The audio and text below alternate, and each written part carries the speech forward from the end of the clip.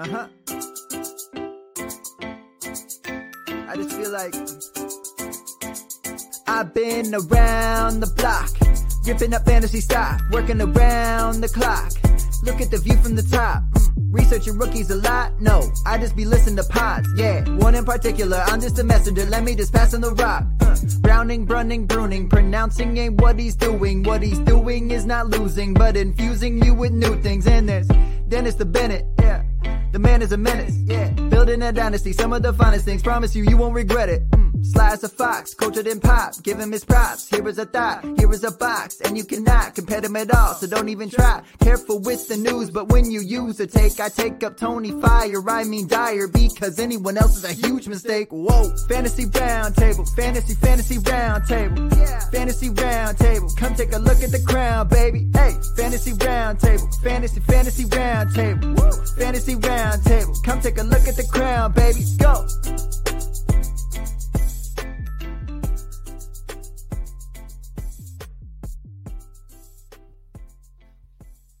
What is going on, everybody? It is Friday, November 6th. We got to see the first game of Week 9 in the books with the Green Bay Packers beating up on the very injured, very COVID-ridden 49ers, if we even want to call that a football team with the way things looked yesterday. How are you gentlemen doing tonight or today? I guess it's still technically daytime for you guys. Still technically, I guess, daytime for me here as well. It's been a week, guys. It's been a week. I am ready for it to be over with.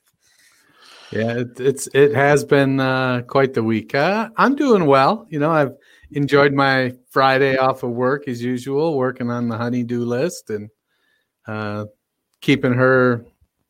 I'm doing enough work to keep her off my back. So, you know, I just try to stay one step ahead of her. All I can say is thank God for the Mandalorian, because waking up on Friday mornings a little bit easier when you get to see our hero, little baby Yoda.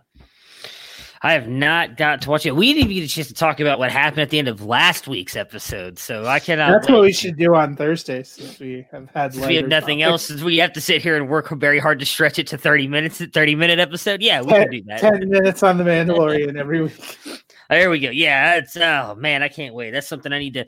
I just got to find time to do it this weekend, because we got 2 really good games on today, a bunch of good games on tomorrow as well. You can do it Monday night, because there's no way, there's no compelling reason to watch. Again, Damien Harris. I've got Damien Harris going in a couple of places. I'm going to be watching that game like a hawk, because I know I'm going to need him. Last night, the Packers ended up beating up on the 49ers 31-17 for the Packers. Rodgers, 28 points. Aaron Jones, 12. Devontae Adams almost got that 40. I thought he'd get 40. He gets 33. MVS, though, comes through as well in this one with 19 points. With the way Adams has been playing, is he wide receiver 1 for you the rest of the season? Yeah, he's definitely in consideration. He gets the volume. He's getting in the end zone consistently, which has always been a big part of his game. I think that I wouldn't have any issues putting him up there. I think on a weekly basis, you know, there are some people based on matchups that might challenge him, but I think setting him at the wide receiver 1 spot and not having to worry about it is a fairly easy thing to do. Yeah, for me, I mean, as long as he can stay healthy, he feels like he's a little bit in that Michael Thomas from 2019 groove of, you know, that he's basically their only wide receiver and they're going to throw it to him and nobody is stopping it. Look, he can be their only wide receiver as long as they consistently throw it twice in the end zone to MVS. Oh, I was trying to pull up our rankings, but I can't find them. I was trying to see. I know we all had him at the top. I was trying to see if any of us we had him at number 1. Yeah. Did we? Okay, I couldn't remember who. No, I meant our shoot, I'm sorry. Not our weekly rankings. I know I think we all had him at one weekly, even Ricky. I meant our beginning of the year, our preseason rankings. I know we all had him high. I had him at 2, I believe, behind Thomas when I thought Thomas was. Yeah, it was probably. I bet it was Thomas. We all had at the top. Yeah, that does make a little bit more sense now. With that being said, I need to get back to the show sheet there. What was your thought there really quick on MVS, and are we worried at all about Robert Tonyan now, who ever since the name change has yet to produce in fantasy? I mean, MVS is kind of, he's Will Fuller. I mean, that's what he's kind of becoming. They're gonna take a couple deep shots to him. He's not getting volume. So when you play MVS, you sit there the whole game going, look, hit one of them, just hit one of them. Give me 1 for 43 and a touchdown, or 2 for 76. Just that's what you're doing with MVS. So he's kind of turning into that Will Fuller, Deshaun Jackson type.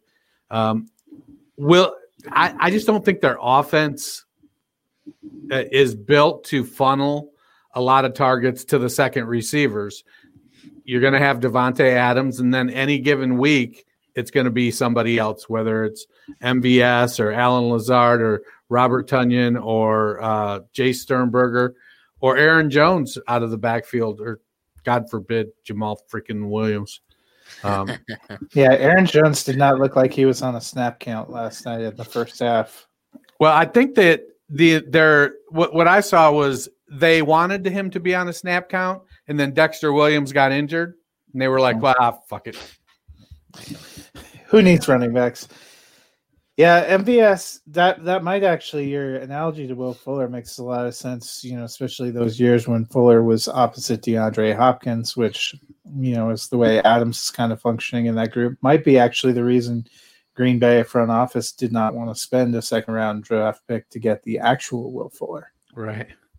Well, and I think, too, in Green Bay, they're definitely confident in their wide receiver group. In part because they know 50% of the targets are going to go to Davante Adams. And then the rest of them, they like Lazard, and they like MVS. And I think they like Equanimous St. Brown as well. So they feel they have the depth at the position, and they also know that it takes a couple years for Aaron Rodgers to trust. We see it all the time with these veteran quarterbacks, Tom Brady, Aaron Rodgers. They've got to build that chemistry with a receiver that knows exactly where the throw is going to be, that they're both of the same mindset. They're making the same move. And I get, it was a very rich draft for wide receivers. And so I know Green Bay, could have used one, but evidenced by the fact that Rodgers has only thrown 3 touchdowns to first-round picks, and I think 2 of the 3 have been to Mercedes Lewis. So they do things a certain way. I think Tonyan, from a fantasy standpoint, is going to be inconsistent. He's going to have blow-up games. It's going to be tough looking at the tight end group at the end of the season, because we all fall into that, they average 9 points a game or 12 points a game. Well, yeah, it's 20 points, it's 2 points. It's 13 points, it's 9 points. It's 20 points, it's 2 points. And I think it's easy to forget that with tight ends, because I feel like the variability after you get past the first couple of 3 is a real thing you have to deal with at the tight end position. So I don't know if either one of you have seen this. Most receiving touchdowns since 2016 for wide receivers. Have you guys seen this stat? No. I feel like I saw a tweet about it, but... Well, I'll just go ahead. Since we're talking about him, Davante Adams is the leader, but I want to see if you guys can guess by how much. So right now in second is Mike Evans with 40, Tyreek Hill with 39, DeAndre Hopkins with 38. Do you want to guess how many Davante Adams has? Mind you, all the time that he's missed being hurt as well. Since 2000, so 5 seasons? 16, yeah. So this is being the 5th season. I'm going to say he's got like 53 touchdowns. I'm going to go with 56. Wow, that was a lot more. It's 48. It's only 48. But, I mean, it's 8 more than a guy like Mike Evans, Tyreek Hill at 39, and DeAndre Hopkins 38. I just find it interesting that it's almost – and maybe it's the injuries, but I feel like we always kind of just pass over Devontae Adams. Not pass over in fantasy, just we don't talk about him as much as being as dominant as when we get to guys. We don't. I've never talked about Mike Evans being dominant, but DeAndre Hopkins, we always talk about being a stud. I mean, Adams did come out yesterday and said that he thinks he is the best wide receiver in the league, and in all honesty, I've been saying that for years. That just his health is the only thing I think that really holds him back. If he could actually stay out there on the field for an entire season, I think it wouldn't even be a question. But for San Francisco side here, with all the injuries and the COVID positive test, we saw Nick Mullins and a bunch of backups out there. Mullins, 11 points. Jerick McKinnon, 15. JaMychal Hasty, 3. Richie James, 33, and Ross Dwelly, 8 points. Are we believing in James moving forward? Was that a production of or was that a product of the injuries last night, or do you think he has a role in this offense? Yeah, he has a role as the wide receiver 3 in this offense. I mean, he's not going to be above Ayuk or Debo. Yeah. Or probably Bourne. Yeah. For some reason, they hate Bourne. You know, they don't give Bourne consistent. They give him consistent snaps, but they won't give him consistent targets. They have to be down 2 or 3 wide receivers before they're like, all right, I guess we'll throw it to you, and we know you'll catch it and you'll score a touchdown. But I don't know what the deal is with Bourne. He's like Hollywood Higgins. Yeah. You know, the bad thing is isn't there like 5 movies on why you shouldn't hate a person like Bourne? I feel like that's not a good thing for him. Go ahead, Matt. No, well, I was just going to say, and when Kittle's there, every wide receiver is behind him in the pecking order. Yeah. So, but you know, I thought James looked pretty good as fill-in. But if your option is Richie James, the corpse of Trent Taylor, or Kevin White, or River Craycraft, you're probably like, Richie, come on down. Yeah, man, I took a gamble, 32 teamer. I have Kendrick Bourne, and I'm like, man, I've got like a couple buys. I need to start 3 wide receivers. So I'm looking at him going, okay, am I going Bourne? Am I going Craycraft? Am I going White? Am I going Craycraft? Am I going White? And I fucking went White. At least Craycraft would have got me like no stats, but at least Craycraft would have got me like 3.5 points.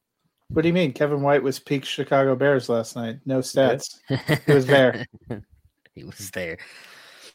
Let's hope that the San Francisco 49ers start to turn that around quickly here, but it is not. If you're Nick good. Mullins, did you see the tweet this morning that they pulled Ayuk and Trent Williams off the COVID list today? Like, Nick Mullins is probably like, sucks. Guys. Yeah. Well, interestingly enough here, Jordan Love just went on the Packers COVID list. I just saw that come across my Twitter timeline there, so that makes things even more interesting for the Packers. Yeah, Aaron Rodgers a few too many questions last night. Yeah, well, you know, draft pick looking worse and worse by the week. That's for damn sure. Both their draft picks, because Dillon wasn't doing much, and then he wiped out half their running back room. Yep. All right, let's see here. What do we? Oh, Friday previews. All right, so we got 3 and 4 Broncos versus 2 and 6 Falcons. Phillip Lindsay coming in at 22, Melvin Gordon 19, Noah Fant 7, and Albert I was going to try it, but I got nothing. Alberto. Do you know how to say his last name, Matt? No, they changed the pronunciation. Either the announcers didn't know or he changed his pronunciation to something that I'm not even going to attempt. King Albert.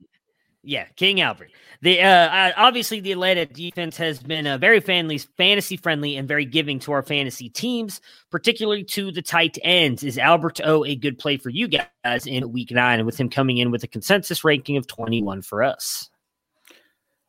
I think especially in 2 tight end leagues, it's a pretty easy play. I know he has a chemistry with Locke going back to college.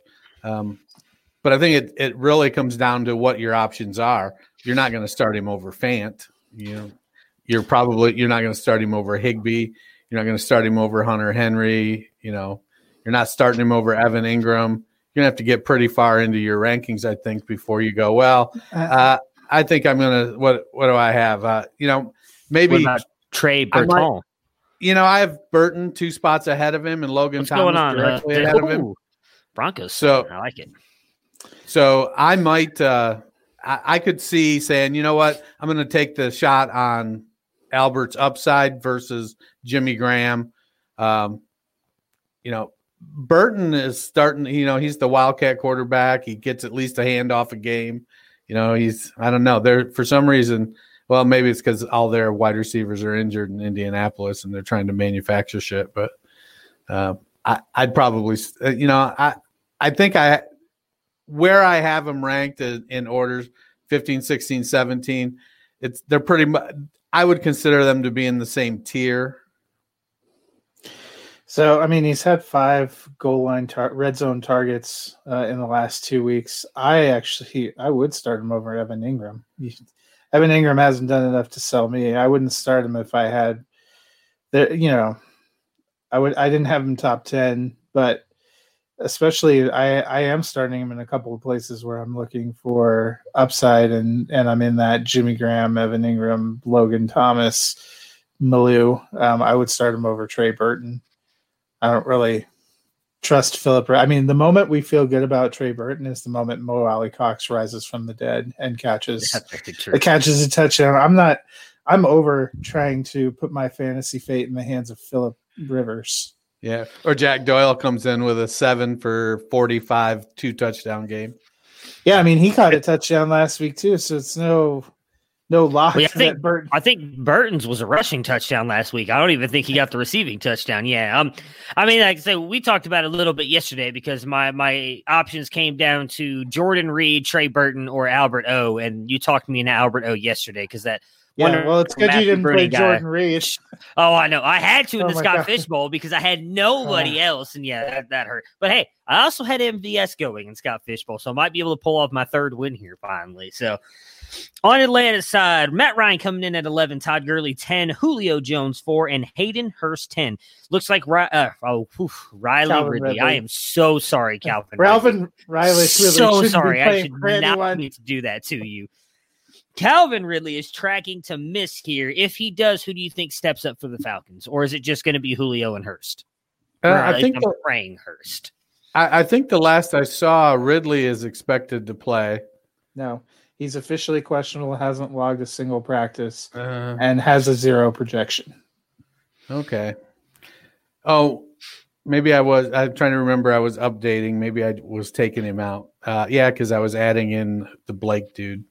So I was taking Ridley out. Okay, got myself confused there. What was the question again? Who steps up for the Falcons after Julio? I think Hurst is starting to get consistent. We know what their running game is going to do. Gurley's going to get 15 carries for 40 yards. And probably a touchdown. But 3 touchdowns. Yeah. Brian Hill will get a little run. That backfield is kind of settled into a groove, for lack of a better term. And between Blake and Gage and Zacchaeus, whatever it is. The original Oz, baby. Yeah. They play a very particular set of roles. Gage's with Ridley out, Gage's role won't change. So Blake will step in there. If I had to pick, if I'm picking between Gage and Blake, I feel more comfortable with Gage because he's, I guess, technically the 3rd receiver. But I'm probably not expecting more than, wide receiver 4 with low end wide receiver 3 upside from either Blake or Gage. Yeah, I wouldn't particularly trust any of the others other than the 4 that we talked about. I'm probably with you that if I had to play somebody out of Atlanta, I would take Gage first. But it feels like the last few times when they've missed either Jones or Ridley, and you thought, or both, and it was like, well, Russell Gage, it's time to shine, and he disappears. So hard to feel good about that. Yeah, I feel like he just plays better as a 3. I don't know if you can trust him. I hope you're right. I mean, Hurst has been consistent. I think right now he's sitting as like tight end 6 or 7 overall in fantasy points at tight end. So I guess he's been what a lot of people thought he was going to be. Just doesn't look pretty every week. Sure as shit doesn't look good when he's playing on my team. So I'm not sure, but I'd love for him to have a good. I think this could be a very good matchup between the Broncos and the Falcons. Who are you guys picking to win this game? Broncos. Broncos for me as well. As am I.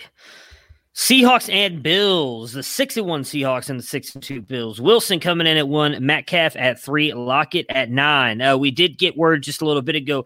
Chris Carson is out.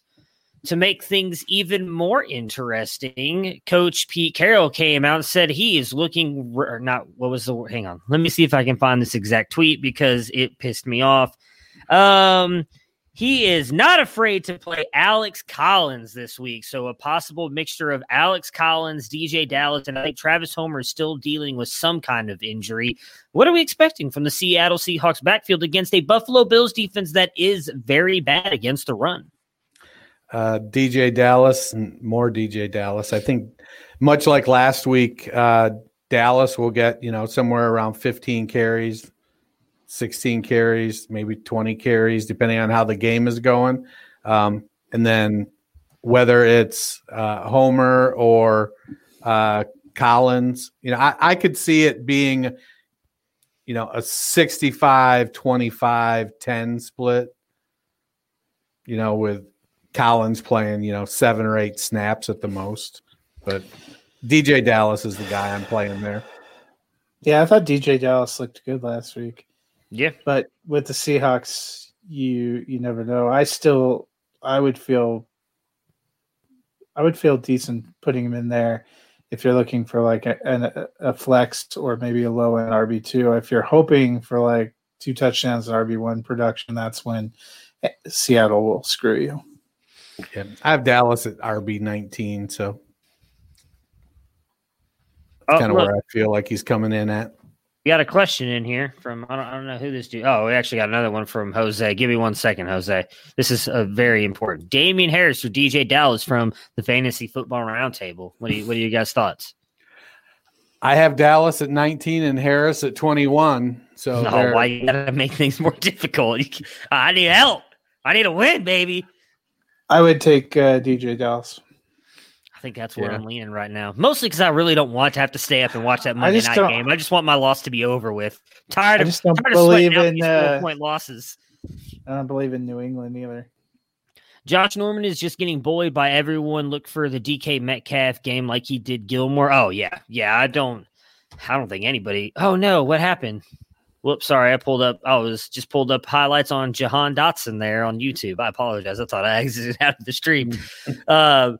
DK is going to have was it DK last week or was it Tyler Lockett that had the big game? I swear those guys are like, it's going to be a Tyler Lockett 40 game. Points last week. The week before, Lockett had 55. Yeah, it's going to be a Tyler Lockett game this week then. I feel like or is this the week that they both have to mix in? This is the week that David Moore gets you 40 points. Oh, yeah, that makes sense. Yeah. Because that happened a couple of weeks ago, too. Metcalf has been talking about Moore. Metcalf has been all pumping Moore up on Twitter this week, too. And it's the David Moore game, then. This is the Greg Olson game. Right. Jacob Hollister. Yeah, I'm with you. I mean, obviously, we, our fellow member of the Nerd Herd and one of the main guys there, Dynasty Nerds, and Garrett Price is a big fan of DJ Dallas. I'm with you guys. He looked really good last week. Not only just what he does running the ball, but catching the ball as well. With Homer beat up, I mean, I get Alex Collins. I think for the most part been with the Seahawks for a little bit now. I see they called him up from the practice squad. I think you're rolling with DJ Dallas here again. Buffalo has been surprisingly not very good against the run, so I think I'd take him. It's just, man, the Jets are so bad. It makes me want to go Damien Harris. But I saw they're bringing Sony Michel back now. It's Bill Belichick. Here's the thing. Like he's going to give me the finger as soon as I put Damien Harris in my lineup. Le'Veon Bell were going to run all over the Jets last week too, and they have arguably a better offensive and a better offensive line situation. And it wasn't incredible production. I know. It's just now I got to call them up off my taxi squad, and I got to drop somebody. Look, when it ends up being a 6-3 game on Monday night, you're going to be glad you didn't play anyone from it. I'm just not going to watch it anyways. Like I said, I'm tired of the sweating out 4-point losses and going to bed at 11 o'clock at night, get up in 3 hours all pissed off as I lost again. And on Friday, you're still dragging ass because you haven't recovered. It's and just think of how warm your heart will be when you watch back-to-back episodes of The Mandalorian and go to sleep at 8. Well, I saw the first episode. I haven't. Did they release 2? That's what there. You have the first one. You have the one from today. Back-to-back episodes. Well, I saw the first one already. I just you did. Okay. Yeah, I watched it. What was it after? I know. I'm sorry, guys. We're not talking fantasy football now, but it's The Mandalorian. It's so amazing. But I watched it on Halloween night. We've broadened. We're still on fantasy. So. Yeah, I watched it after Halloween after the Ohio State game. We took our kids to that party, and then we came back here and watched. I watched it at like 12 o'clock. That's what I said. That ending, that last like 5 seconds, I was like, "What?" That's why I've been waiting all week, and I completely forgot. Well, that's good. Next Thursday we'll have our. Now it's good to know what we have planned. All right, Buffalo side, Allen coming in at 7, Zach Moss 18, Stephon Diggs 6, and Cole Beasley 25. Moss the play at running back here for the Bills? If he is, or I guess it's kind of mixed in here, what do you think is Singletary's value now in Dynasty with it looking like Moss taking over that backfield? Well, is he taking over or did he have one good game? He's had more carries the past couple games, hasn't he? Yeah, and he was out there for more snaps. So I don't know. I think it's probably a fluid situation. I don't know. I wasn't sold on Singletary being quote unquote the guy. I have him at 24 and 26 in my ranking. So I feel like it's going to be a split. Some of it comes down to Moss being the bigger back. I think they definitely want to give him more touches in the running game, but Singletary needs to produce in the passing game more, and I think he's kind of faltered a little bit in that the last couple weeks. I think I do have Moss the higher of the two, so I'd probably lean him. But if I had to start Singletary, probably is in a second flex position or a flex position, I don't think I would have too much trouble. Yeah, I mean, I think Moss is the play that I would like better. Their running game in general hasn't been very good this season. Last week was probably one of their better outputs. The question of Singletary's value in Dynasty really comes down to the fact that even when Moss was out and we thought it might be his time to shine, we haven't seen progression. If anything, he looks like he's a little less involved in what they're doing than he was last year. So, I've seen a lot of people, should I trade for him? What do you expect? I would not give up much, and I don't think you can get much. If you have him, you're probably holding, waiting to see if you can get more of a spark and a higher value. But to me, it just doesn't feel like – it feels like he's taken steps back from where he was last year. Yeah, I mean it sucks because I like Singletary a lot. I thought it was a great landing spot for him to come to Buffalo, but it just seems like they believe more in Zach Moss at this point. Even last year, we saw they seemed hesitant to give Singletary the ball even when he was out producing Frank Gore, and that they still kind of kept mixing in Frank Gore. How high were you guys on Moss? I wonder if I was the highest on him. I think I had him as the top 12 play this week. Let me see. You had him at 8. Dennis had him at 25. I had him at 22. You're welcome. You're welcome, America. If he does good. If not, I'm sorry. I suck at this. And then Singletary, you had him 27. Dennis had him 29. I had him 29. So Dennis and I are pretty close on the Moss Singletary with Singletary further. You have a pretty huge spread there. Zach Moss. And I hate to admit that too, because I'm pretty sure I was dogging that dude all season. So I was not high on him at all. He was probably running back, 9 or 10? I think we had him at 5 or 6. We didn't have him low. It's just none of us. We didn't have him 7. At 5 or 6. 7. I think 7? He was like right behind Vaughn. I'm trying to think of. Oh yeah, because I had Vaughn at 5. That probably makes sense. 7. So who were the top 4? Taylor, DeAndre, Swift, Dobbins, CEH, Akers. Cam Akers, no, because I know I had CEH at 5. So Cam Akers, CEH, yeah. So he would have been 7 because I know I had Vaughn at 6. I did have Vaughn ahead of him. Right, but we didn't say like he wasn't talented. I just don't think any of us thought he'd be this good. I don't want to say like we're like, oh, he's a bum. But yeah, he's definitely looked a lot better than I thought he was going to look this year. I am taking the Seahawks. I really want to pick the Bills, but I think the Seahawks are going to win this one. What about you guys? Seahawks for me too. I'm taking the Seahawks, and I don't want to pick the Bills. So no. Bears 5-2, Titans 5-2. David Montgomery coming in at 14, Allen Robinson 10, and Jimmy Graham 15. Last week the Bears got Anthony Miller and Darnell Mooney more involved. Oh, I know. It's lack of sleep. I can't read to begin with or pronounce things. It's probably better. If they joined us from the beginning, you don't even have to remind people. It's in the song. That's very true. Can they do it again? And which of the two do you believe in more if you think someone can produce outside of Robinson? They're so handicapped by Nick Foles. And Trubisky's not even an option anymore. Apparently, he got hurt on the one snap they let him play last week. Right. It's like, Anthony Miller looked so good at times last year, and Darnell Mooney is looking so good. It's really it's going to be a tough. It's a dart throw for the two of them. You just got to spin the wheel. If you've got them both, you're spinning the wheel. You're picking one, and you're moving forward, and probably being wrong. So I think volume is the challenge to believe that they can get either of them involved consistently. I was sort of shocked last week when you had all three receivers doing pretty well. But it feels like with Foles, he tends to target Mooney more. I mean, we saw even in that horrific game against the Rams, he threw interceptions because he thought 5'9" Mooney was a better red zone target than Allen Robinson. So that's the one that feels like he's trying to target more, but I'm kind of in the same boat as Dennis. It's a dart throw. I don't know that you're seeing enough volume to feel good about anyone else getting. Sometimes we haven't even seen Allen Robinson deliver value until the fourth quarter garbage time.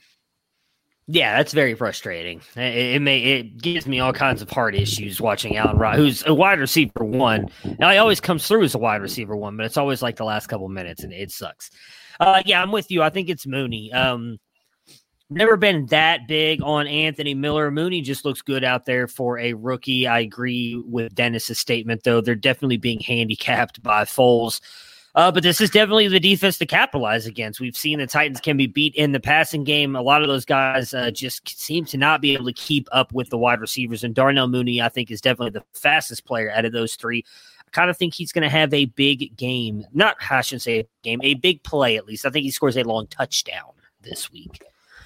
On the Titans side, Tannehill coming in at 12, Henry 4, A.J. Brown 12, Corey Davis 35, and Jonnu Smith 6. Matt and myself talked about this on Monday's pod. Corey Davis has had at least 11 points in each of the games he has played. So why are we all so low on him coming in with the consensus ranking? And I will say I just went and looked, and you're 32. Dennis is 24. I was 29. Ricky didn't rank him. That's why he dropped so far. God damn it, Ricky. Yeah, Ricky. I mean, for me, it's the Bears' defense. I still think he's going to put up points. I mean, I hate to say it because I've never been a Corey Davis believer. I think he's going to get you probably 11 points since he's been doing it all season long. But this Bears' defense is very good, and that's kind of the thing that I think limits his upside here because A.J. Brown just does not seem to be able to be covered by anybody when he's out there. I can't quit Jonnu Smith, and I feel like that's probably the best matchup against the Bears as well as in that tight end spot. So for me, I think it's more of an A.J. Brown, Jonnu Smith, Henry game, which is going to drop Davis down. But, of course, Davis is going to get you like 3 catches for 40 yards and a touchdown in there and just magically move over that 11-point mark and make your day if you end up starting him. So that's kind of why I ranked him low. I will admit, because of what he's looked like, and we talked about on Monday, when he's not playing a defense like the Bears, he will actually be higher in my rankings. I do feel like it's just we've seen Corey Davis be enigmatic for so long. If you think the comparison to Devontae Parker is probably apt, because Parker had to do it for like 10 weeks before we finally begrudgingly admitted he was having a decent season. Yeah. It just Davis has dropped himself so low. I'm in a 16-team league where you start one running back, 3 receivers and a flex. So receivers are even more valuable and hard to come by. And somebody inquired about Corey Davis. The guy said, I'd want a low end first for him because it was a team that's close to first place. And they're like, oh, he's nowhere near worth that much. But then you're looking at him, and it was him that was like, hey, he's scored at least 11 points every time he's played. And I went and looked, and I'm like, he's been 15, 18. He's had a couple games over 20. It feels too like it's been a quiet production, and it's a guy that we just have been burned by so many times. It feels like it's hard to trust.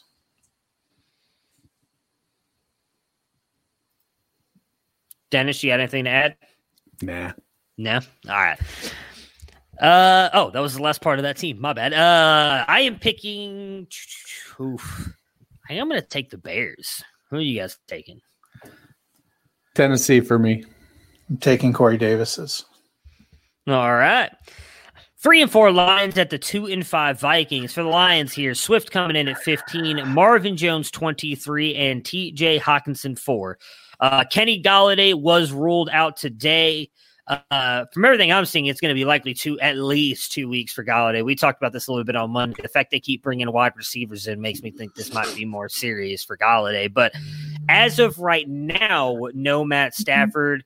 From everything I've seen, he's tested negative so far, but if he gets that one more positive test, he's out. So there is a slim chance that he'll be able to play, something we're going to have to watch. We literally will not be able to know until Sunday because he has to test negative. I haven't seen if he tested negative today, but he has to test negative today, tomorrow, and Sunday to be able to play. Will this team lean on Swift finally with Stafford being out, or is this the 30-carry, 30-yard Adrian Peterson game? Well, I think it comes down to how well Minnesota can cover Marvin Jones and TJ Hawkinson. Hey, don't forget about Marvin Hall. No, I'm not. Marvin Hall popped off last weekend. Hell, Danny Ambulance Dola may even get a I was about to ask if you think he might do something. But it's a weird game because if Stafford is playing, he's probably somewhere around my quarterback 12, but Chase Daniel right now is like my quarterback 25 out of 26.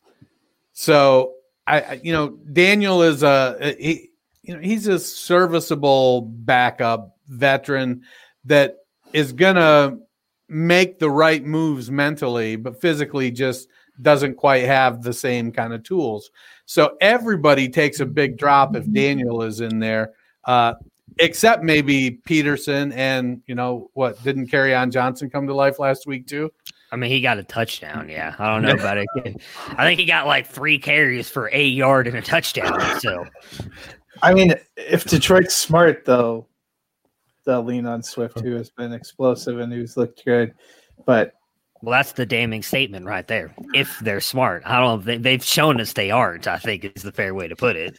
And yet we all ranked Swift up there thinking that they are going to rely on. I'm not even going to lie. I did it as hopefully a little bit of good juju in my direction because I need him, and I need him to be that good. But I don't know what to think. I mean, we've seen we obviously talk about it on the recap shows. We've talked about it the Friday after he had the good game. He's been trending forward. He even got a bunch of snaps in that game last week. He just, for whatever reason, when it came down to it, it was Peterson and Kerryon that got the production. So I just need Matt Patricia to be fired.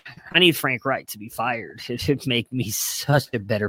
It'd make me look smart as a smarter fantasy analyst, I guess I should put. For fantasy, we maybe begrudge the Colts, but they've actually been good. They're in first place in their division, so the chances of him being fired feel slim. I've started that petition. There's only been one signature so far, but I'm petitioning to get Frank Reich fired. Free Jonathan Taylor, baby. On the Minnesota side here, Dalvin Cook at 2, Adam Thielen at 8, and Justin Jefferson coming in at 15. Do you guys think that Cook will carry the load here again against the Lions? Well, before we move into that, I think freeing Jonathan Taylor, all it requires is him to hit the goddamn hole. Well, maybe. He also needs to get the carry. Jordan Wilkins sucks. I feel like that was a line that we should clip and tag Michael Scott's. That's what she said right afterward. I mean, he's missed. He's like he has showing Trent Richardson tendencies. Oh, don't compare him to Trent Richardson. It's not comparing. He's a rookie. He's a rookie. Yeah. Don't put that on him. Don't you put that on Jonathan Taylor. So, anyways, the question: will Cook carry the load against the Lions? Yes, he will. No. Dude is a monster. Yeah, he looked incredible last week. I don't know why they'd move away from that, especially when Kirk Cousins was their quarterback and they have no line. All right, so then let me ask you guys this, because we all have Cook highly, obviously, with him coming in at 2. We saw last week that because of that really hurt Thielen and Jefferson. So why are we all so high on Thielen and Jefferson as well? Detroit doesn't have a great secondary either. Yeah, true. No Jair Alexander this week. I see it as being a fairly balanced attack for Minnesota. So Cook is going to get his carries. He's explosive. So he'll rack up some points. Thielen and Jefferson, both very, very, very good. They sometimes can be hampered by Kirk Cousins, and he can limit them to only one having a productive game. But I think given Detroit's defense, I feel like I have to look at my quarterback rankings. But as I talk through this, I'm probably low on Cousins. Yeah. I don't remember where I have Cousins at. I actually think I ranked him pretty high this week. I got him at 17. I guess that's not too terrible. Probably wouldn't have him up. Consensus, we had him at 15. You had him at 14. I had 14. Dennis had him at 18. Not much higher. I had him at 15. So we were all in the same range. QB2. Yeah, I mean, I expect both of them to have a good game. I guess, Dalvin Cook's going to eat. I don't care. I'm not playing him this week now, so I guess it doesn't matter. I played against him last week, and motherfucker had to have a great game. I am taking the Detroit Lions to win this game, though. Who are you guys picking? I'm taking Minnesota. I am taking the Lions. 5-2 Colts versus the 5-2 Ravens. We've got Lamar Jackson coming in at 8, Dobbins 16, Edwards 30, Marquise Hollywood Brown 29, and Mark Andrews 3. Dobbins and Edwards produced big last week. Does that continue here against Indianapolis? I don't think, Indianapolis has a pretty good defense, and it'll come down to big plays. Who can make an explosive play out of that backfield? If I had to put my money on Dobbins or Edwards making an explosive play, I'm going to go with Dobbins. And Dobbins will likely get the majority of the passing game work out of the backfield as well. So I would temper my expectations on Edwards, but I like Dobbins. I think he'll have a decent game. Yeah, I mean, the thing is, they played a tough defense last week too with Pittsburgh. Pittsburgh's got a pretty good front, and both guys were still able to thrive. Dobbins went over 100 yards. I'm with Dennis that I would bet more on Dobbins than Edwards as well, but I think that Baltimore's offense has not been very good as a passing offense this year. For whatever reason, we've seen Lamar have a little less of a connection with there you go. Excuse me. Yeah, you got that sucks caught in your throat. I hope it came out. I did all the time. Yeah, especially when Lamar Jackson's the subject. I just think they've been better when they've been able to run, and clearly, once you removed Mark Ingram from the equation, they have actually looked like they're. We worried for a while at the beginning of the season that their rush offense wasn't very good either. When Ingram came out of the equation, nothing against him. It just maybe he wasn't fitting what they were doing as well as these other two guys, because as soon as he's come out, we've seen closer to the kind of rush production that we saw last year, not quite at that level, but and Dobbins looks like he's getting more and more involved. Your theory about him picking up more after the bye week seems to be holding true. He looked really explosive last week, and I think that they're going to need that to win against another solid team. Yeah, so I have Dobbins up at 15 this week. I do think that they're going to rely on him. The only thing that scares me is maybe the squeaky wheel gets the oil. How's that saying go? I forgot. Squeaky wheel gets the grease. Grease, whatever. Oil grease, same difference. With Marquise Hollywood Brown coming out talking about how he's a soldier, not a soldier, a soldier. And he needs the ball more, and them talking about forcing the ball to him more. I wonder if they will try passing the ball a little bit more. But Dobbins has looked great last week. I thought he's looked really actually great all season long. Now getting the carry, I think he can do some work here against the Colts. So I believe in Dobbins having a good game this week. On Indianapolis' side, we've got Taylor at 20 and Trey Burton at 19. I'll just ask you two because my answer is a fat no. Do we trust Taylor or Frank Reich to get them back on track this week? When I say them, I mean Jonathan Taylor. Well, how's Taylor's injury status? He's been a little bit dinged up. They've said he's fully Said healthy. he's good to go. Because we talked about that on Monday. They said that he supposedly had the ankle injury Sunday, which led to the Wilkins and all that stuff. I think it was Wednesday. Reports came out that he's good to go. He's back to being fully healthy. So take that for what you will. So we're going into week 9. So it'll be the 8th game. And he's being outproduced by Hines and Wilkins. They want him to be the guy, but he's going to have to produce on a more consistent basis. So while I believe he's clearly the best of the 3 backs, he's got to start doing something. It isn't like the Indianapolis offensive line ranks in the bottom 5 offensive lines. They've got a pretty good offensive line. Phillip Rivers is what Phillip Rivers is. But Taylor has to produce, and until he can produce, they're going to be more tempted to, we're going to give you a blow. Let's put Wilkins in for a series, or, well, come on out. We'll put Hines in on 3rd down, whatnot, change of pace kind of stuff.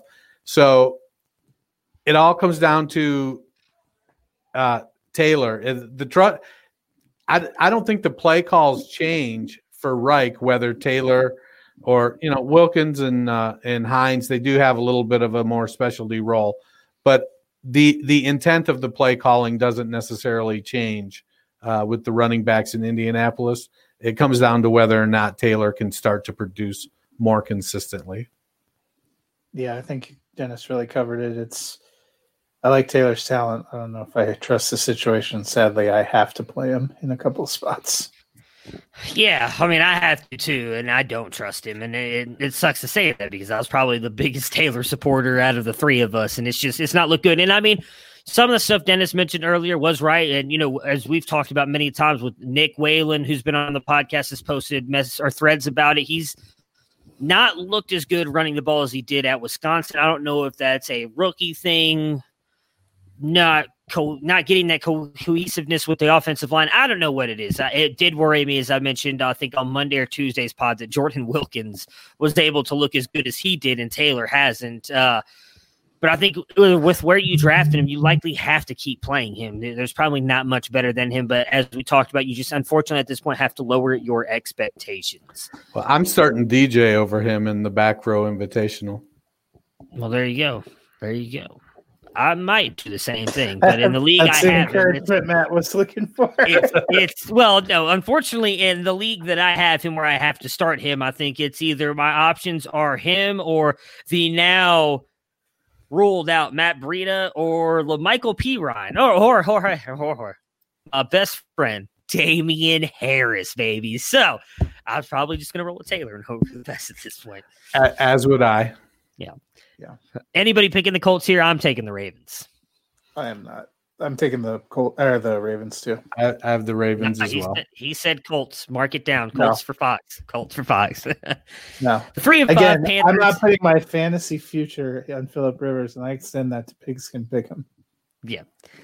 3 of 5 Panthers versus 7-1 Chiefs. Bridgewater coming in at 17. CMC 3.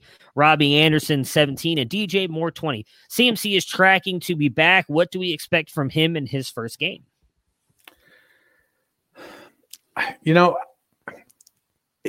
go 2 ways.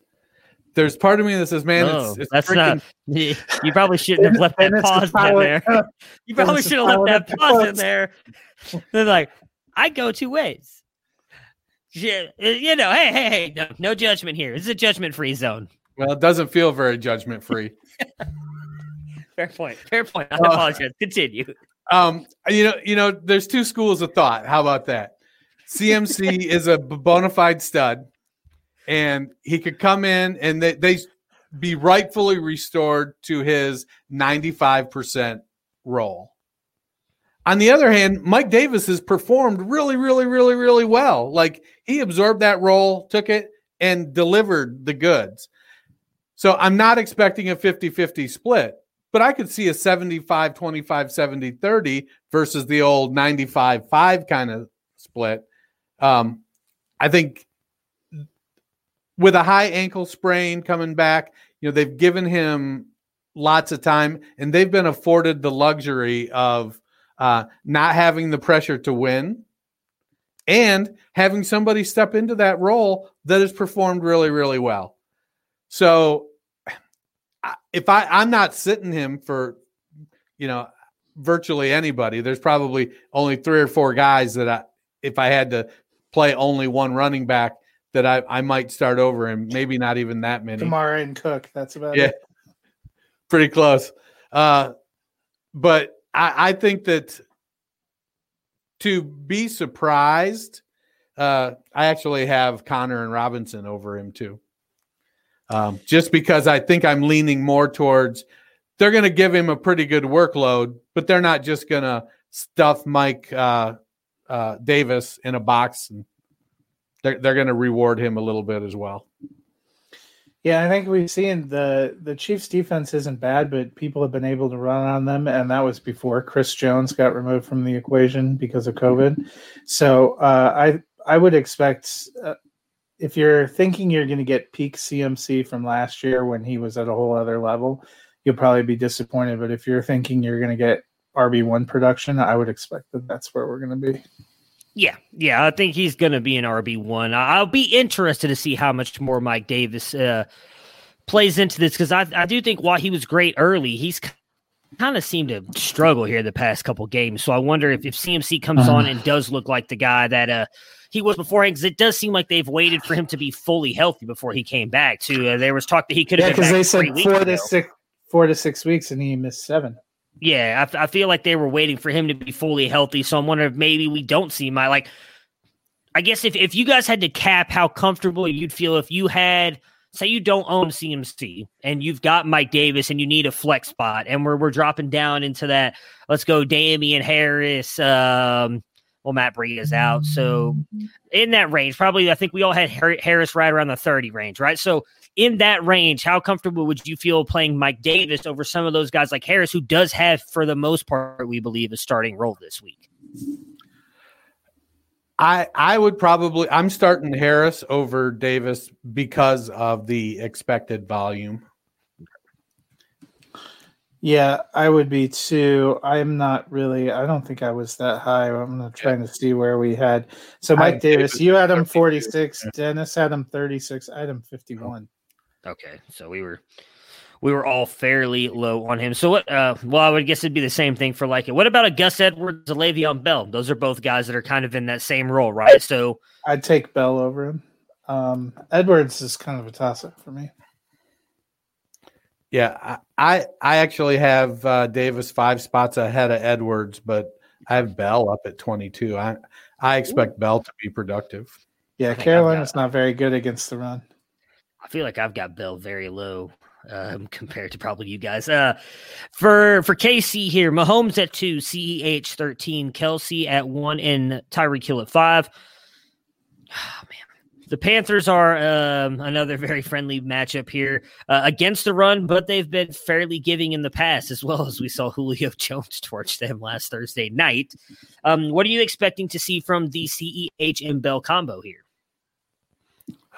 RB1 and RB1 and an RB2 is how I have them ranked. Yeah, I think that's certainly possible. We saw a couple of weeks ago that the Chiefs would be happy to run all over people if they could, and take it easy on some of these games where they should win fairly handily. And I think we could see that again.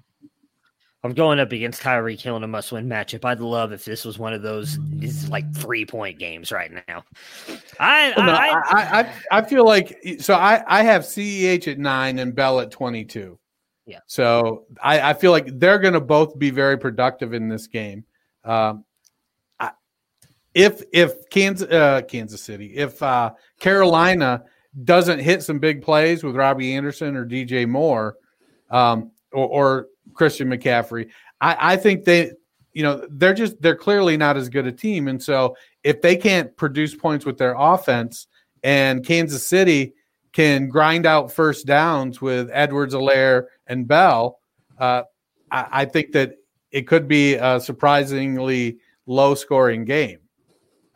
So kind of like the Jets game for the most part last week. Like it wasn't up until they kind of pulled away toward the end of that third quarter, fourth quarters. It was I think 7-21 or something like that to 9 for a lot of that game. Like it was a close game for a while. Yeah. Yeah, and it was a rush. We thought it was going to be a rush-friendly matchup last week, and Mahomes threw for 300 yards and 5 touchdowns. So anything could happen. I just feel like this is the Carolina offense that made us think that Josh Jacobs was going to be RB1 for the season. So very true. I am picking KC. I imagine both of you are as well. Yes, correct. All right, Giants, the 1-7 Giants versus the 2-5 Washington football team. Darius Slayton at 32, Shepard at 33, Ingram at 11. It has looked like the Giants offense has been finding its groove the past couple weeks. Do you guys agree with that? I don't know. I mean, you're getting some spotty points out of them. The running game is still struggling a little bit. It's inconsistent. Devonta Freeman clearly is not the answer. It depends on the question. Are you he's trying not to playing, lose? So, yeah. Did he get ruled out again? Yeah, he's out because of the ankle. So I wish their line could get it together a little bit. I wouldn't mind seeing what Gallman could do with the offense running I well. think we're going to see it this well, weekend. we're going to see what Gallman can do. I just don't know how well that offense is going to be. Washington actually has a pretty decent front, too. So yeah. It's not the cake matchup. I think they're a little susceptible to the run. They have a super strong pass rush. But I don't know. Shepard and Slayton both have developed a really nice chemistry with Jones. As long Jones has surprisingly poor pocket awareness, maybe not surprisingly, but the dude gets hit a lot and fumbles the ball, makes bad throws because of the pressure. It's invested in him in a couple spots this offseason that I kind of regret. And with Golden Tate being out, it's it could go either way. I don't know. I think I'm just jaded against Garrett.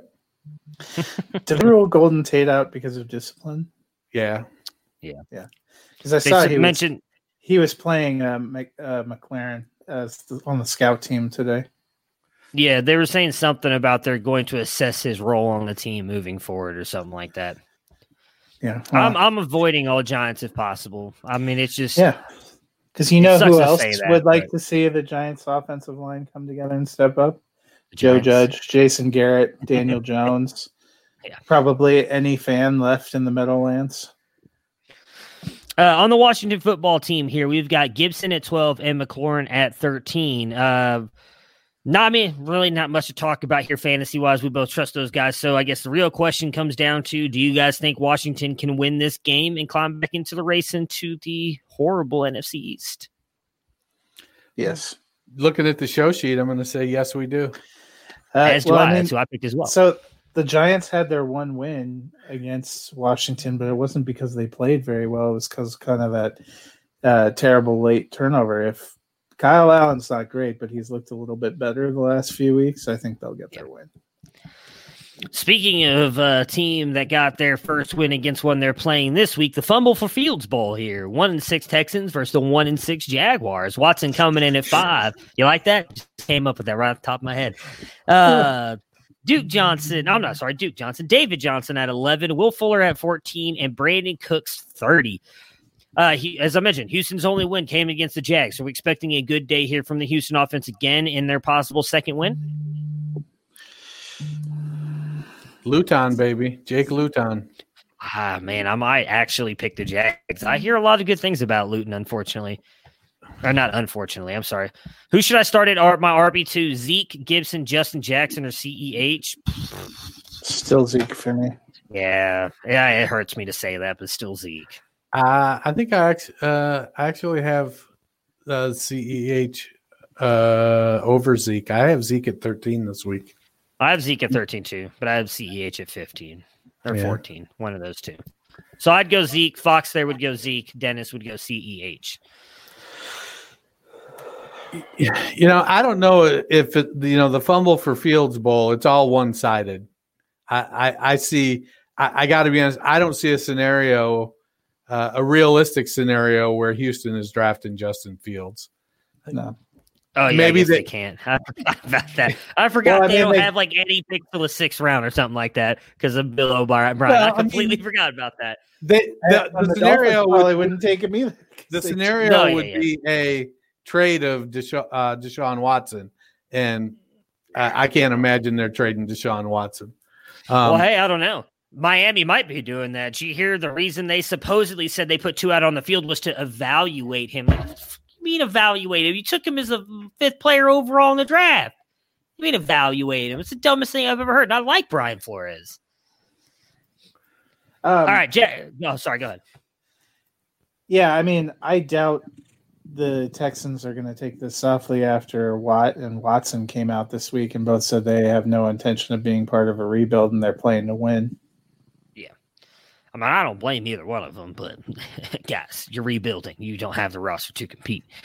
On Jacksonville's side, James Robinson at 6, DJ Chark at 22. Chark has been a guy, I mean, Dennis, me and you were both high on him coming into the year. Do you think that Luton, however you say it, do you think he can kind of revive DJ Chark's fantasy value here in the second half? Is he going to play the second half, or is he just playing this week?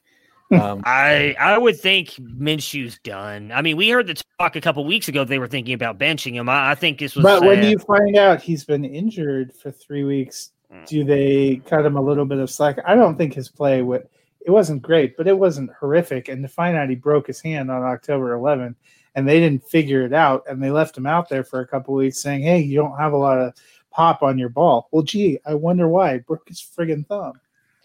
I don't know. They're a mess altogether. I feel like some of that's on Minshew. You need to go, hey, my fucking thumb hurts. Yeah. Maybe we should have a look at it. Yeah, when you squeeze it right there, it feels like you're breaking it off. Can we get an x-ray? Yeah, I think in a word for me, can Luton save this team? No.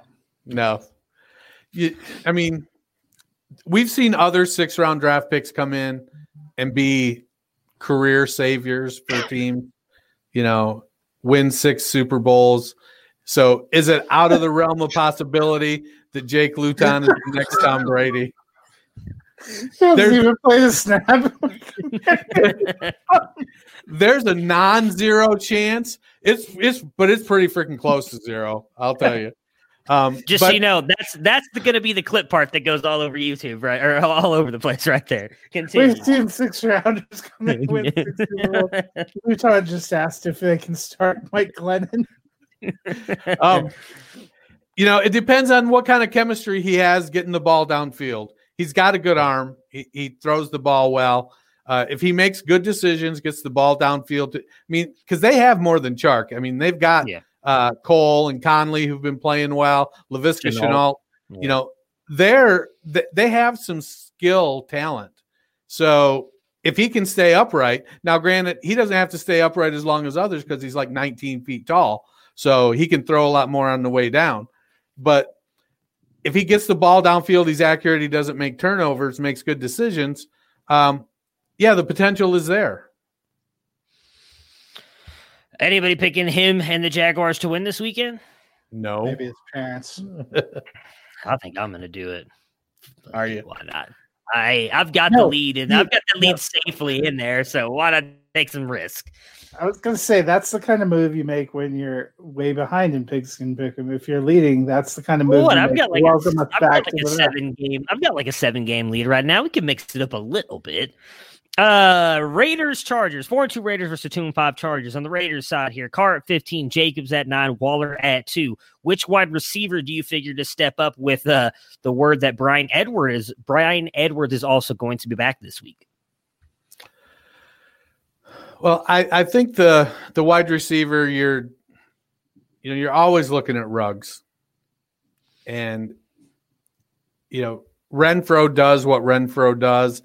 And Nelson Aguilar. So I right now I'm not I love that Edwards is back, but I feel like he needs to start to build up the reps with Derek Carr to start to get back to that, I think, position I felt he would have before he got injured. Henry Ruggs is the receiver I want to start from Las Vegas. Hunter Renfrow is the receiver I often am forced to start from the Las Vegas Raiders. And fortunately, I logged into the Dynasty Nerds Dynasty GM tool and verified that I indeed do not roster any shares of Nelson Aguilar. So I will preface this by saying I hope I don't have to start any Raider receiver this week. But if I did, the one I'm picking for wide receiver roulette for week 9 is Nelson Aguilar. Yeah, I'm with you. He's just been, as weird as it is to say, probably the most consistent. So he's the one that I am going with. Jen, I saw your question. We'll get to it in just 1 second here. Chargers side, Herbert at 6, Justin Jackson at 17, Keenan Allen at 7, Mike Williams at 24, and Hunter Henry at 8. Has Justin Jackson taken over the lead in this backfield? If so, what does that do for Kelly? I think Tremaine Pope took over the lead in that backfield. He's doubtful. Pope is? Yeah, he's doubtful. Good. Jesus Christ. I can't tell you how mad I was watching him carry the ball instead of Joshua Kelly. No, I think Jackson has secured that he's the guy to get the majority of the snaps there. He's going to probably play 55, 60%. I can see the touches, the carries being even with him and Kelly, but he seems to have more pop and more explosiveness, and he's getting the passing game. So I like Jackson there. If you're asking if that was a good trade, I mean, I guess so. I'm assuming this is redraft. A little bit of an overpay. Yeah, I mean, Josh Allen hasn't been good the past couple weeks, but I think at the end of the day, he'll still be close to Kyler Murray. I mean, I'm not that big on Cooper Kupp, so I'm kind of cool getting rid of him with the receivers that you already have and D-Hop, Metcalf, and Claypool. I'd like to have kept Hunt just in case because we've already seen this year CMC and Chubb can be hurt. But, I mean, if it's a redraft league, I think you'll be fine. I mean, Kyler Murray's going to continue to put up points, so you'll be good with that team. I think if he's middle of the pack, he could struggle because Allen hasn't been good and Chubb is not. Well, he back. just traded Allen, so he's got Kyler Murray now. Poor Kyler. Okay. Yeah. From a redraft perspective, my concern would be Claypool is inconsistent and Nick Chubb is still on the injured reserve. He also has David Johnson, so that does help a little bit in case Chubb is not. I still expect him to be back week 10, but if not, you do have David Johnson. So that's RB 21, David Johnson. Anything to add on the Chargers there, Matt? No, I mean, I think Jackson has. We saw before last week that their coach issued kind of a challenge that the running backs needed to step up and play better. Justin Jackson did. Joshua Kelly didn't. And I think the disparity between them is growing. I'm taking my Los Angeles Chargers and Justin Herbert to win this one. How about you guys? Taking the Raiders. Yep, Raiders. I think I did the Raiders, but all right, I said it. It's out there now, so I'm going to have to roll with the Chargers. Noah, I see your question. We will get to it in just a second. Steelers 7-0 versus 2-6 Cowboys. Big Ben coming in at 10, Connor 5, Deontay Johnson 18, Juju 21, Claypool 26, Ebron 14. I did mention this on the podcast, I believe Tuesday with Fox. The Cowboys' pass defense has actually been better than people think the past couple of weeks. They've only allowed about 146 yards against passing teams. It's been run all over, but not necessarily passed on. Are you expecting a big day for Big Ben and these receivers this week? I don't think I am. I feel like it's going to be a James Conner game. I think I have Conner at RB4. Or RB3 actually is where I have Conner. He would have been 4. I had Jones at 1. I think I had Jones above him there. I updated my rankings before we started the show, so that's why whenever Matt says what my rankings are, they're different from what I just said they are. Sorry, I was going off the consensus sheet. Yeah. I've just updated the back end. They haven't been uploaded yet to take out the Thursday games. But I think Connor's going to have a big game. I think that he'll be able to run on that defense. The wide receivers and Ben, they do what they do. It's not like they're going to rush the ball 45 times and throw it 6 like Kirk Cousins is the quarterback. Ben will still have, 27, 28, 29 pass attempts. They'll make some big plays. It's a gamble. Who's going to get the big play? Is it Deontay Johnson? Is it Chase Claypool? Is it Juju? Is it Ebron? So there's definitely some volatility in the touchdown scoring for Pittsburgh. So you start them hoping there's a decent floor and that you pick the right one to boom. Yeah, I mean, I think they could have a good game, but I thought you brought up a good point that if Dallas is not really scoring much of anything, it's not like Pittsburgh will have to leave their foot on the gas. If they score 28 points in the first half, they might just cruise with Connor, or, it could be worse. If you're up huge, maybe you put Benny Snell out there because you don't want to risk, as a potentially coming up 8-0 team, any of your good players getting hurt. Yeah, that's kind of my biggest fear with that as well. I expect Deontay and Juju to be the guys this week, and maybe I just expect Deontay to do it because I have such love for him. Dallas side here, Zeke at 8, Cooper at 19, Lamb at 28. I think you've got to play Zeke and probably Cooper. I don't even know. I honestly think you can probably find better options than Lamb, depending on where you drafted him this week. And as I talked about, be so bad. I mean, It's either Cooper Rush or Gilbert, who wasn't incredible in the AAF. Yeah, I'm just, if I can, I'm avoiding all Cowboys. I think with where you draft Zeke, you have to play him and hope for the best. But it's a tough matchup, and Cooper Rush is not going to help him any.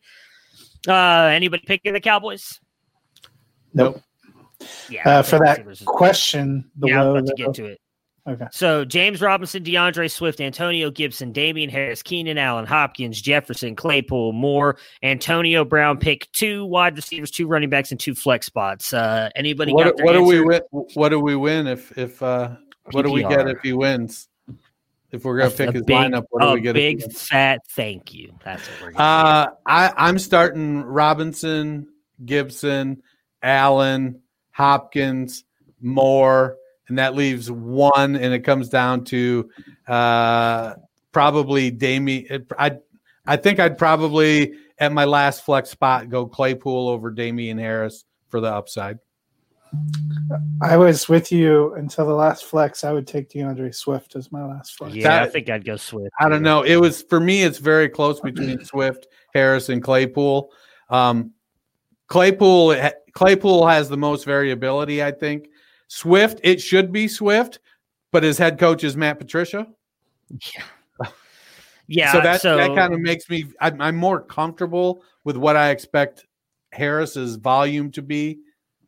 So that's kind of why I went. That's the problem, though. Harris's head coach is Bill Belichick. That doesn't help any. It really doesn't. I'm with you. God, I love Damien Harris too. I think those are definitely the last 2 for me. I would go Swift though. I do. And he said you'll get a chocolate or a beer. I guess whichever you prefer. Chocolate it is. So I will, but I agree. Yeah, I think Swift is the last one for me. So I'm sorry, just in case you didn't catch that, Noah. So we're going James Robinson, Antonio Gibson, Keenan Allen, Hopkins, Justin Jefferson, DJ Moore, and DJ Moore and Swift into your what? No, is that wrong? Allen. It was 2 receivers, Allen and Hopkins. Running backs, Robinson and Gibson, 2 flex, right. Moore and Swift. Oh, Moore and Swift. Nobody's playing Justin Jefferson. I think I go Jefferson over Moore. Yeah, I think I as I revisit this, I wouldn't go Jefferson over Moore. No, Jefferson over Swift. I might go Jefferson over Swift. So it comes down to starting one of Swift, Jefferson, Harris, because I'm not starting Antonio Brown. Yeah, neither am I. All right, so then DJ Moore and Jefferson. Although Swift, I still want to play Swift. I don't know. I guess Jefferson. I guess Jefferson. All right. 4-3 Dolphins versus 5-2 Cardinals. Tua at 21, Parker at 27, Gesicki at 12. What are we expecting from Tua in his first road game? Well, the bar is set fairly low. Very true. So he's no Justin Herbert. That's for damn sure. I think we'll see some improvement from him. I feel like absolutely, Noah. They've shook off the first game. I'm starting. Let me figure, what's my process. I definitely expect some big time improvement from Tua. I don't think I'm probably. I didn't pick them to win. It'll come down to can the running game make plays with everybody but Jordan Howard out. Yeah, I mean, I think he might be about the same as last week, maybe a touch better. I don't think it's going to be incredible. Again, it was great that they got the win last week, but it wasn't really because of the offense. And even though he's not facing Aaron Donald, we saw the Cardinals have a good ability to get pressure too. They were in Russell Wilson's face 2 weeks ago. I don't think that the Dolphins have a much better line than the Seahawks. Yeah, and I mean, as good as the Dolphins' defense has looked here lately, I expect Arizona to be able to put up some points. So we're going to have to likely need to do some work here to keep them in the game. On Arizona's side here, Murray coming in at 3, Edmonds at 7, Hopkins at 2. With Drake out this week, are we expecting Edmonds to have a big day against what we've seen the past couple of weeks being a very good Miami defense? No. I think Edmonds is I don't think Edmonds is head and shoulders better than Drake. I think Edmonds is going to have some big games here and there. I think Edmonds can do some things in the passing game. But I don't view Edmonds as having the type of skill set of, say, Aaron Jones. I think Edmonds, to me, is more of a Justin Jackson. Yeah, but I think by virtue of him not having to split with Kenyon Drake, because if you think about it, those guys were kind of splitting, and Edmonds was putting up some low-end flex numbers, and Drake was also doing well. I don't think he's going to have as much of a split with Benjamin. I think he will get into the low-end running back 1 range this week. See, that's what worries me about Edmonds, is it seems like whenever he's not splitting the ball and we expect him to be good, he kind of underwhelms for you. And I am a little bit worried about this Miami defense. I think I have him as a high-end RB2. That's where I'm keeping him. I'm not expecting the world out of him, but I expect him to at least produce this week. So I'm not saying he won't produce. I think he'll, we saw Justin Jackson deliver 19.2 points on my bench last week. So, yeah. I am taking Arizona to win this game. How about you guys? As am I. Yep. All right, that'll do it for Matt Fox. He's got to go. So Matt, thank you. Good luck to you this weekend. Good luck to you this weekend, and I will talk to you again on Monday as we recap most of the Week 9 action. Yeah, you guys take it easy. So long, buddy. All right, so me and Dennis will finish out these last 2 games, the Sunday night and Monday night game, neither of which I take that back. The Saints game will probably be pretty good. 5-2 Saints versus 6-2 Buccaneers. We got Breeze coming in at 14, Kamara at 1, Thomas at 11, and Cook at 9. With Thomas tracking to return, what are you expecting out of him in his first game?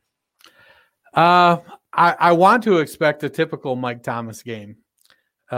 But we have seen, the Saints are 5-2. Traquan Smith has stepped up. Quez Callaway has stepped up. And Alvin Kamara has been the best almost one of the best receivers in the NFL right now. Yeah, play the position. So I expect Thomas he'll have his 12 or 13 targets so long as he's healthy. Maybe 14 targets, whatever. They feed the ball to him because he makes plays. I have some concerns coming off that he was a high ankle injury as well, I think. Yeah, ankle and then the hamstring, yeah. Yeah, so there's always those things that sometimes, depending on what they may try to temper or limit the number, cut him down from 90% of the snaps to 80% of the snaps or 75% in his first game back just to make sure they don't push it too hard. I think he'll be a wide receiver 1, but I won't be surprised if he goes 12 catches for 140 yards and 2 touchdowns, and I won't be surprised if he goes 6 catches for 65 yards. I guess the real question to ask with Michael Thomas is over under on slants that he runs this week at 8. So do slant receptions score differently than other receptions? I don't care what pass. I don't care what he runs. I don't care what he runs. Catch the ball, gain some yards, score some touchdowns. I don't care. I'm right there with you. I mean, I traded for him in oh no, you're not in that one, but in one of Barker's other leagues, 16 leaguer, I traded away Chark for him, and then I've done nothing with him the past 3 weeks. So yeah, I'm with him. Yeah. I'm hoping he has a good game here. I traded for him in my Dynasty Nerds trade calculator, worst to first league. I traded for him, so I'm waiting. I'm 2-5, and in my estimation, strongly in playoff contention. But getting Mike Thomas back this week is going to definitely be helpful. Oh yeah, no. See, at least you're in contention. I think because of the way my team has played, I'm like 3-5 or something like that right now. So still have a shot to make the playoffs, but I need Michael Thomas badly. That's where I am, 3-5, not 2-5. Gotcha. For Tampa Bay here, Brady at 9, Ronald Jones at 25, Leonard Fournette at 21, Evans at 16, AB at 34, Gronk at 5. Now, we got news after we did our ranks now that Chris Godwin is going to play. That came out earlier today. So what are you expecting from AB now with Godwin coming back, and where do you think you'd factor Godwin into your rankings knowing he's going to play? Funny you should ask. Because I didn't rank him. And Matt's not here. He ranked him at 17, I should say. So he did rank Godwin. I did not. I added Godwin in, and I put Godwin up at 10. Okay. I feel like he's going to slide back into he's going to do what he does.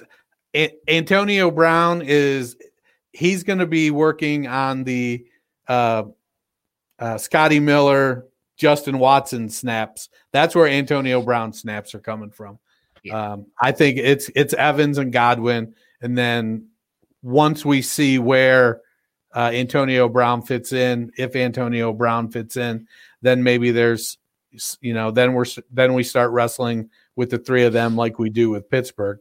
I'm not on the Antonio Brown. Yeah, train. Neither am I.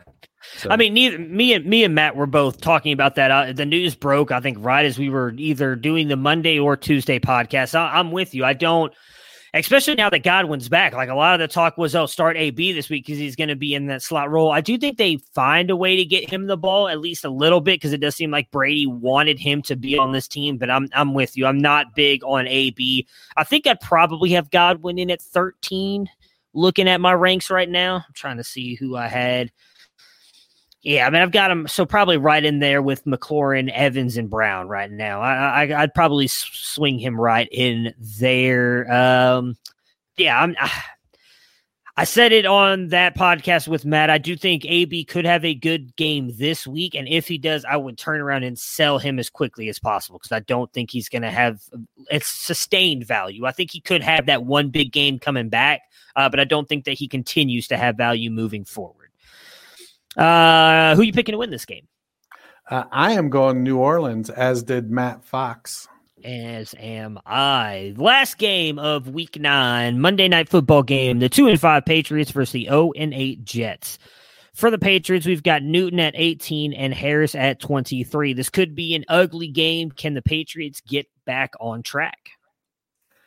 I think versus the Jets, the Jets aren't terrific. And it's the polite way to put it. But New England's not either. So it's definitely a winnable game for the Jets. If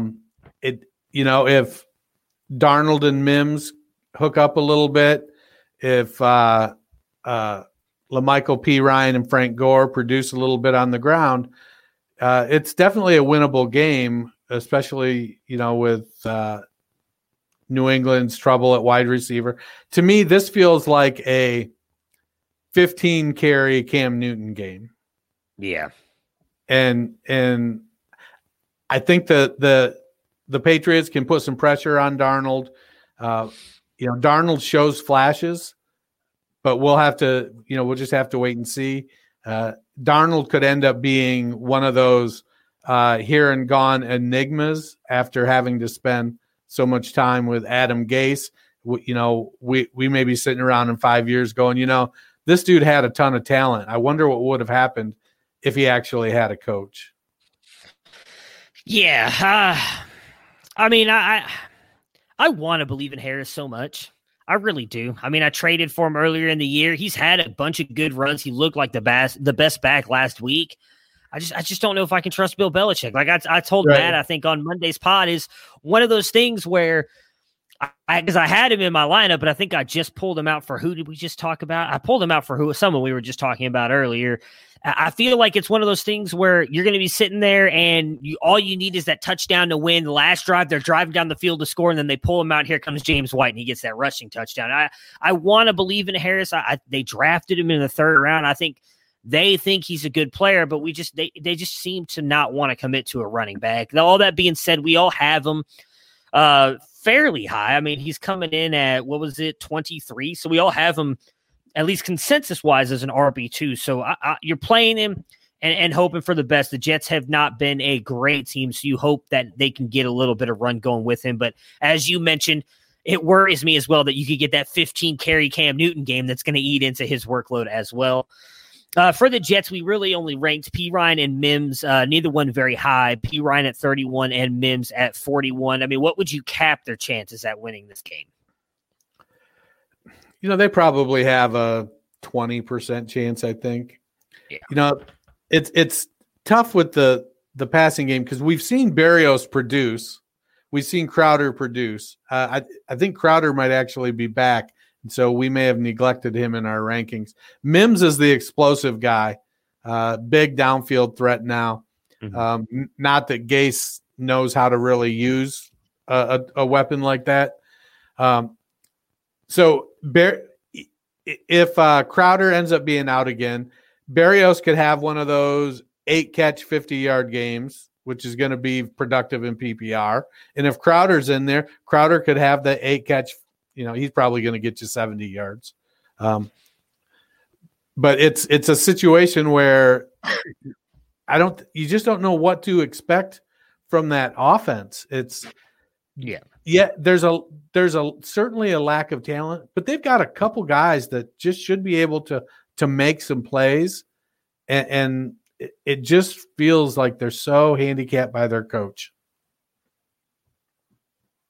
Yeah, I agree with you, and you are right. Jamison Crowder, I was looking it up as you said that because I hadn't seen anything on him. So according to Rich Cimini, he is trending toward playing on Monday night. So if he does, I will definitely fire Crowder up. He's been phenomenal with Flacco and with Darnold. So he'll definitely move up into my rankings, probably as a low end too, because he's produced every single week. I'm with you. I would say the one thing with Mims is at least he's shown you in the past 2 weeks since he's been back that he can be a playmaker. It just sucks that for whatever reason they can't seem to get him the ball, because I think last week he started out with like 4 catches for 40 yards and then just nothing the rest of the game. So it sucks to see it. It just sucks to see it. I am taking the Patriots to win. I assume you were doing the same? Yep, and so did Matt Fox. All right, so that will do it for us today. We will be back on Monday, me and Matt, to recap the Week 9 games. Good luck to everybody in the fantasy matchups. I think this is kind of that pivotal week if you're sitting at the 3-5 range like you and me are in a couple leagues. If you lose this week, it's pretty much over at this point. I think you've got to win out. So a win this week it's a lot better to be 4-5 than 3-6. So good luck to everybody this week, and we will see you guys again on Monday. Right on. Prepare for glory. I don't know if you got your popcorn ready. Do you got your popcorn ready? I came out the womb, I was ready. And he's hit the end zone for an unbelievable touchdown. I would be honored if you played football for this team. Throw it up above his head. They can't jump with me. Golly. Oh, they tackle him at the 40-yard line. Who can make a play? I can. Who can make a play? I